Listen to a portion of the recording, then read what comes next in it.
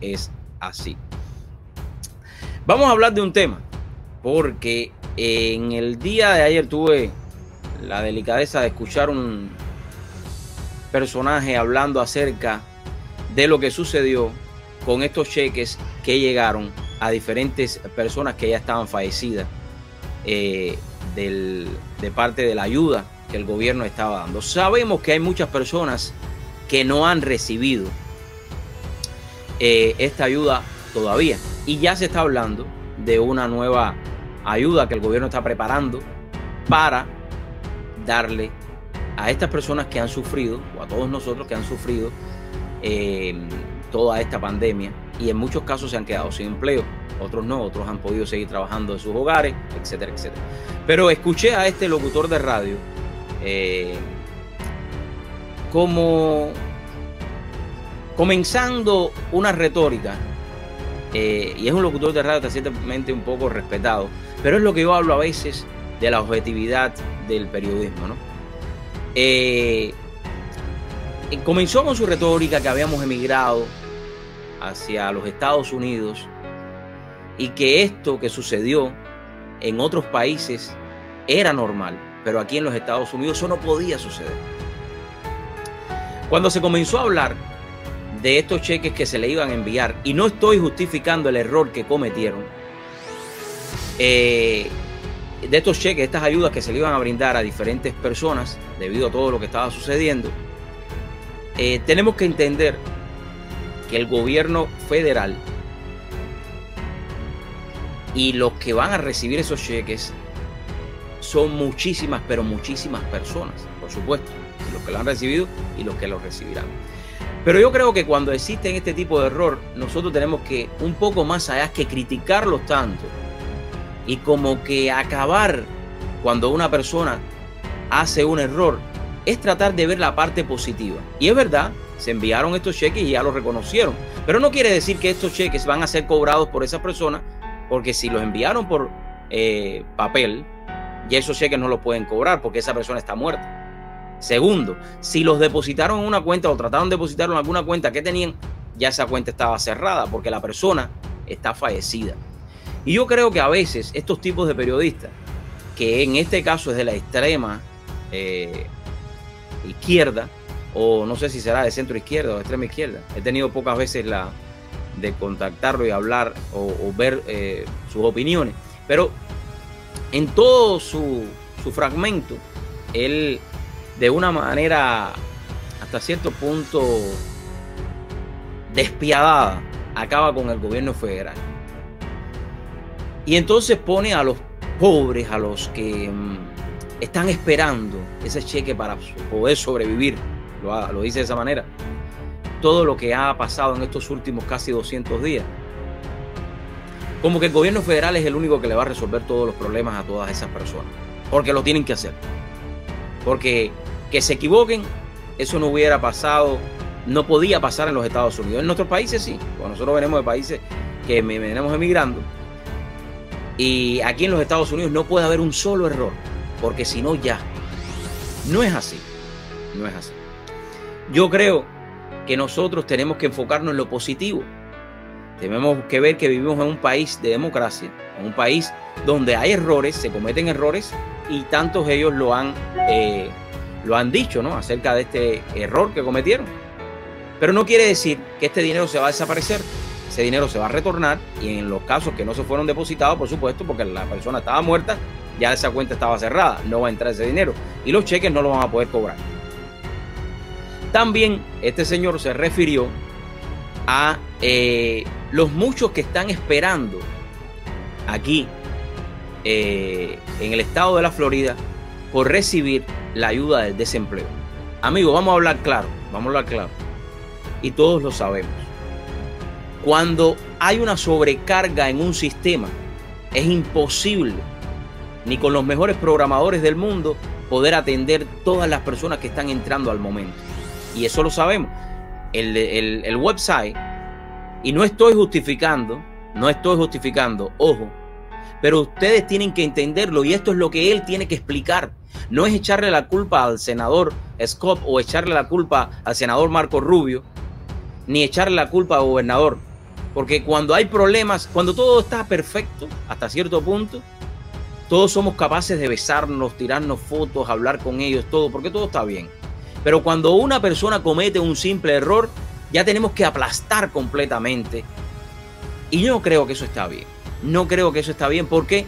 Porque en la vida tenemos que saber, número uno, reconocer los errores. El gobierno de la Florida reconoció el error con su website de que no soportaba todas las aplicaciones porque no estaba preparado para eso. De hecho, son pocos los websites en el mundo que están preparados para que todas las personas accedan a la misma vez a su plataforma. Es el mismo ejemplo, y se lo aclaro por si él no sabe un poco de tecnología, es el mismo ejemplo que cuando usted va a entrar a una autopista, si hay muchos autos entrando en esa autopista, se detienen todos los autos. Y es lo mismo. Es lo mismo que cuando usted tiene una presión de agua en una manguera muy fuerte, la manguera explota, porque no está hecho para eso. ¿Por qué? Porque en el momento que todo el mundo se quedó sin empleo, de casi de un día para otro, o unas semanas, todo el mundo comenzó a aplicar a la plataforma del departamento de la Florida, en este caso aquí. Y me imagino que todas las plataformas, muchas de ellas también tuvieron errores, pero los pudieron corregir. Eso es lo importante. Ahora bien, el proceso de aplicar para ayuda del gobierno o para estos cheques de las personas que están en employment o los cheques que dio el gobierno de ayuda es un proceso que toma tiempo. Si toma tiempo, las personas hasta cierto punto tienen que tener un poco de paciencia. Y es verdad, ojo, porque toda la gente me dice, bueno, Ariel, el problema es que tú no estás pasando por eso. No, no. Yo sé que hay muchas personas afectadas, pero yo voy a ir un poquito más allá. Y creo que vale la pena, porque las personas dicen, bueno, estás hablando de alguien y no estás diciendo su nombre. Yo voy a decir su nombre. No quiere decir que no esté de acuerdo con él en muchísimas cosas, pero la manera en la que se tratan estos temas, yo creo que hay que ser un poquito más específico, ¿no? Y no es así. Y yo me refiero a este una visión que va locutor de radio de la estación Actualidad Radio, y me refiero a Roberto Rodríguez Tejera, ¿ok? Y lo que él estaba hablando específicamente es sobre todos los cheques estos que le entregaron, o que supuestamente le entregaron, porque en realidad no se los entregaron, porque las personas, si están muertas, no pueden cobrar estos cheques, no lo pueden hacer. ¿Por qué? Porque ya la cuenta no existe, o sea, ese dinero rebota. Pero es interesante de la manera en que él aborda este tema, y no es la mejor manera de abordarlo en estos momentos. Y yo sé que las personas están desesperadas, por dinero, porque muchos están sin empleo. Pero les voy a decir la verdad, y yo le iría un poquito más allá de todo lo que está sucediendo, que a veces no lo pensamos de esta manera. Voy a poner el audio en esta manera aquí. No estoy diciendo nada, es simplemente mi opinión, para que no me digan después algo, bueno, que Ariel está hablando algo sin saber. No, estoy dando mi opinión de un tema que se tocó, y como él es una figura pública, creo que lo puedo tocar. Y se los quiero poner para que ustedes escuchen este audio, ¿no? Y podamos compartirlo juntos. Y a donde voy con este tema es que a veces, cuando cometemos errores en la vida, no pueden atacar a las personas de esa manera y ya echarle la culpa de todos los problemas tanto a nuestros una visión que va más allá de la información. Representantes públicos, aquí con Roberto Rodríguez Tejera. Ayer me llamó un oyente, me dice, Roberto, ¿tú te diste cuenta que pagaron $1.400 millones a muertos y que yo no he recibido todavía los $600 que el gobierno federal me tiene que dar por culpa, pues, de nuestro gobernador? Pero yo no sabía. Vamos a escuchar ese video, aquí lo tengo, y vamos a hablarlo. Vamos a hablar de lo que este señor o este locutor está diciendo, ¿no? Vamos a hablar de lo que él está diciendo. Y vamos a escuchar la manera en que él comienza a dar esta noticia. Escuchen bien, ¿no? Una visión que va más allá de la información. Aquí con Roberto Rodríguez Tejera. Ayer me llamó un oyente, me dice, Roberto, ¿tú te diste cuenta que pagaron 1.400 millones de dólares a muertos y que yo no he recibido todavía los 600 dólares que el gobierno... Vamos a hablar un momentico, Roberto. Vamos a hablar de este tema un momentico, ¿no? Cuando se va a dar la noticia, en este caso yo sé que se está diciendo de que esta cantidad de dinero se le dio a los muertos, pero no es realidad, porque estas personas no pudieron cobrar este dinero porque, por supuesto, están muertos. Este amigo de usted que le dijo que no ha recibido el dinero, lo va a recibir si califica para ello. Pero al final de toda esta conversación, yo voy a dar el punto más importante de todo esto. Yo voy a dar el punto más importante según mi criterio. Vamos a seguir escuchando lo que él dice en esta federal me tiene que dar por culpa pues de nuestro gobernador. Pero yo no sabía si reírme o llorar. Y digo esto porque esto es nada, algo que uno puede terminar pensando que ocurre en uno de nuestros países. Ahora, en los Estados Unidos no se pueden equivocar. Los Estados Unidos, las personas que trabajan en el gobierno de los Estados Unidos son personas como usted y como yo. Ellos no se pueden equivocar. Yo creo que es sumamente importante saber hasta cierto punto cuando los demás se equivoquen, no tratar de acabar con ellos completamente. Porque si nosotros acabamos con esa persona o acabamos con lo que está o en el momento en que está sucediendo, es como querer olvidar todo lo bueno que una persona ha hecho en la vida. Y no creo que debe ser así. Tenemos que ver en realidad qué fue lo que sucedió. No es decir desde el principio que es como que se votaron esos 14 millones. No, no es así. No es así. Porque ese dinero en realidad nunca se cobró. Nadie lo puede haber cobrado. Y en caso de que alguien lo haya cobrado con fraude, lo va a tener que devolver. Lo va a tener que devolver. Es de donde venimos, donde muchos tuvimos vivos en estos momentos no tienen dinero para poner comida en sus mesas. Ok. Yo voy a hablar de un tema muy importante aquí, ya que él dijo esa parte, ¿no? Hoy por hoy, 2020, día 2 de julio, voy a poner un ejemplo. Voy a poner un ejemplo, ¿no? Voy a poner un ejemplo. ¿Ustedes qué creen? ¿Ustedes creen realmente? ¿Ustedes creen que realmente el gobierno es el responsable de todo lo que está sucediendo? A ver, hablen conmigo. Siéntense un momento y reflexión. El gobierno no es el culpable de lo que está sucediendo. Ojo, que me refiero a la pandemia, ¿no? Porque esto ha afectado al mundo entero. ¿Ok? Al mundo entero. ¿Cuántas personas de las que están viendo el programa hoy por hoy tienen un plan financiero de 6 meses en adelante de todos sus gastos pagos? ¿O se han puesto a pensar en eso para cuando tengan una eventualidad? Y aquí es donde voy. No es que esté loco, caballero, no es que esté loco. El problema es que estos puntos nunca se hablan. Pero es mejor ir a Brahman o es mejor ir a todos estos lugares que te venden, aplicar para un crédito y que te den un crédito de un televisor de $10,000 o $5,000 para ponerlo en la pared y que no puedes invertir para eso. Y esto ha servido para que muchas personas se den cuenta de que las cosas materiales no son importantes. Porque hay muchos que hoy por hoy en los Estados Unidos están viviendo al día. Y como están viviendo al día, esto sucede. Y no quiero que me malinterpreten. Ojo, no quiero que me malinterpreten. Pero sí lo que quiero es traerlos a ustedes. Y si ya cometieron ese error hasta el día de hoy, no lo sigan cometiendo. Yo he traído a Damián Hernández todas las semanas acá educando a las personas para que puedan entender lo importante que es estar financieramente libres y lo importante que es tener un plan en caso de que suceda algo. Porque el gobierno es importante que ustedes entiendan que el gobierno no es el que nos va a pagar nosotros los biles, porque por mucha ayuda que nos den el gobierno,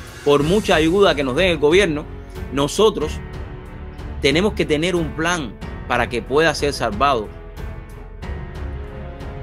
todos nuestros biles, para que pueda ser salvada nuestra economía. Porque no es echarle la culpa al gobierno tanto de la Florida o echarle la culpa tanto al gobierno federal. Que cometieron errores, se cometen. Que el website del departamento de aquí de la Florida estaba en mal estado cuando se comenzaron a hacer todas las aplicaciones. Es verdad, pero es por lo que ya también yo le explico. No es hacer al árbol caído. No me acuerdo del dicho este ahora como dice.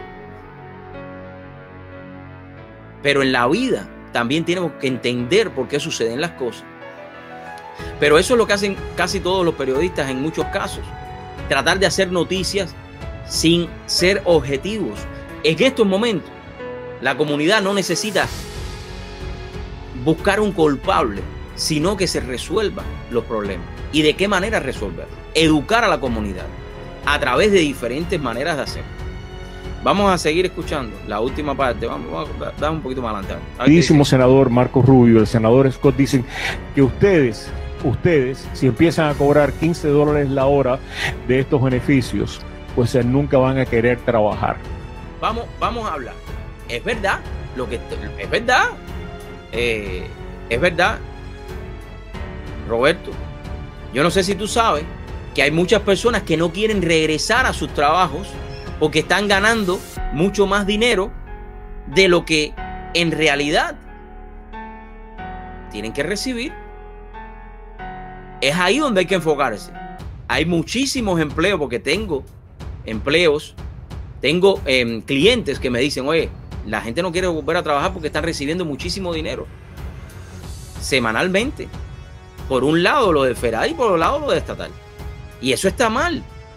Porque las personas tienen que entender que si no generan ingresos, ¿de dónde está saliendo ese dinero que le están dando ayuda? De los taxes de todos nosotros también. Entonces, yo creo que no es esperar a que el gobierno te dé algo que te pertenece hasta cierto punto, porque eso se va a acabar tarde o temprano. Eso no va a durar para siempre. Eso no va a durar para siempre. Entonces, reírme hoy. A ver, vamos a ver qué hay. Porque vamos a seguir. O sea, tienen más privilegios que los vivos. Porque lo que ha hecho DeSantis, nuestro gobernador, de manera explícita, es crear, conjuntamente con el ex gobernador Scott, hoy actual senador, una plataforma para que ustedes no puedan cobrar. Eso es mentira, completamente lo que tú estás diciendo. Ven, yo quisiera que me dieras una noticia positiva, una noticia que no le digas así a las personas, de que de esa manera que tú lo estás diciendo tan fuertemente.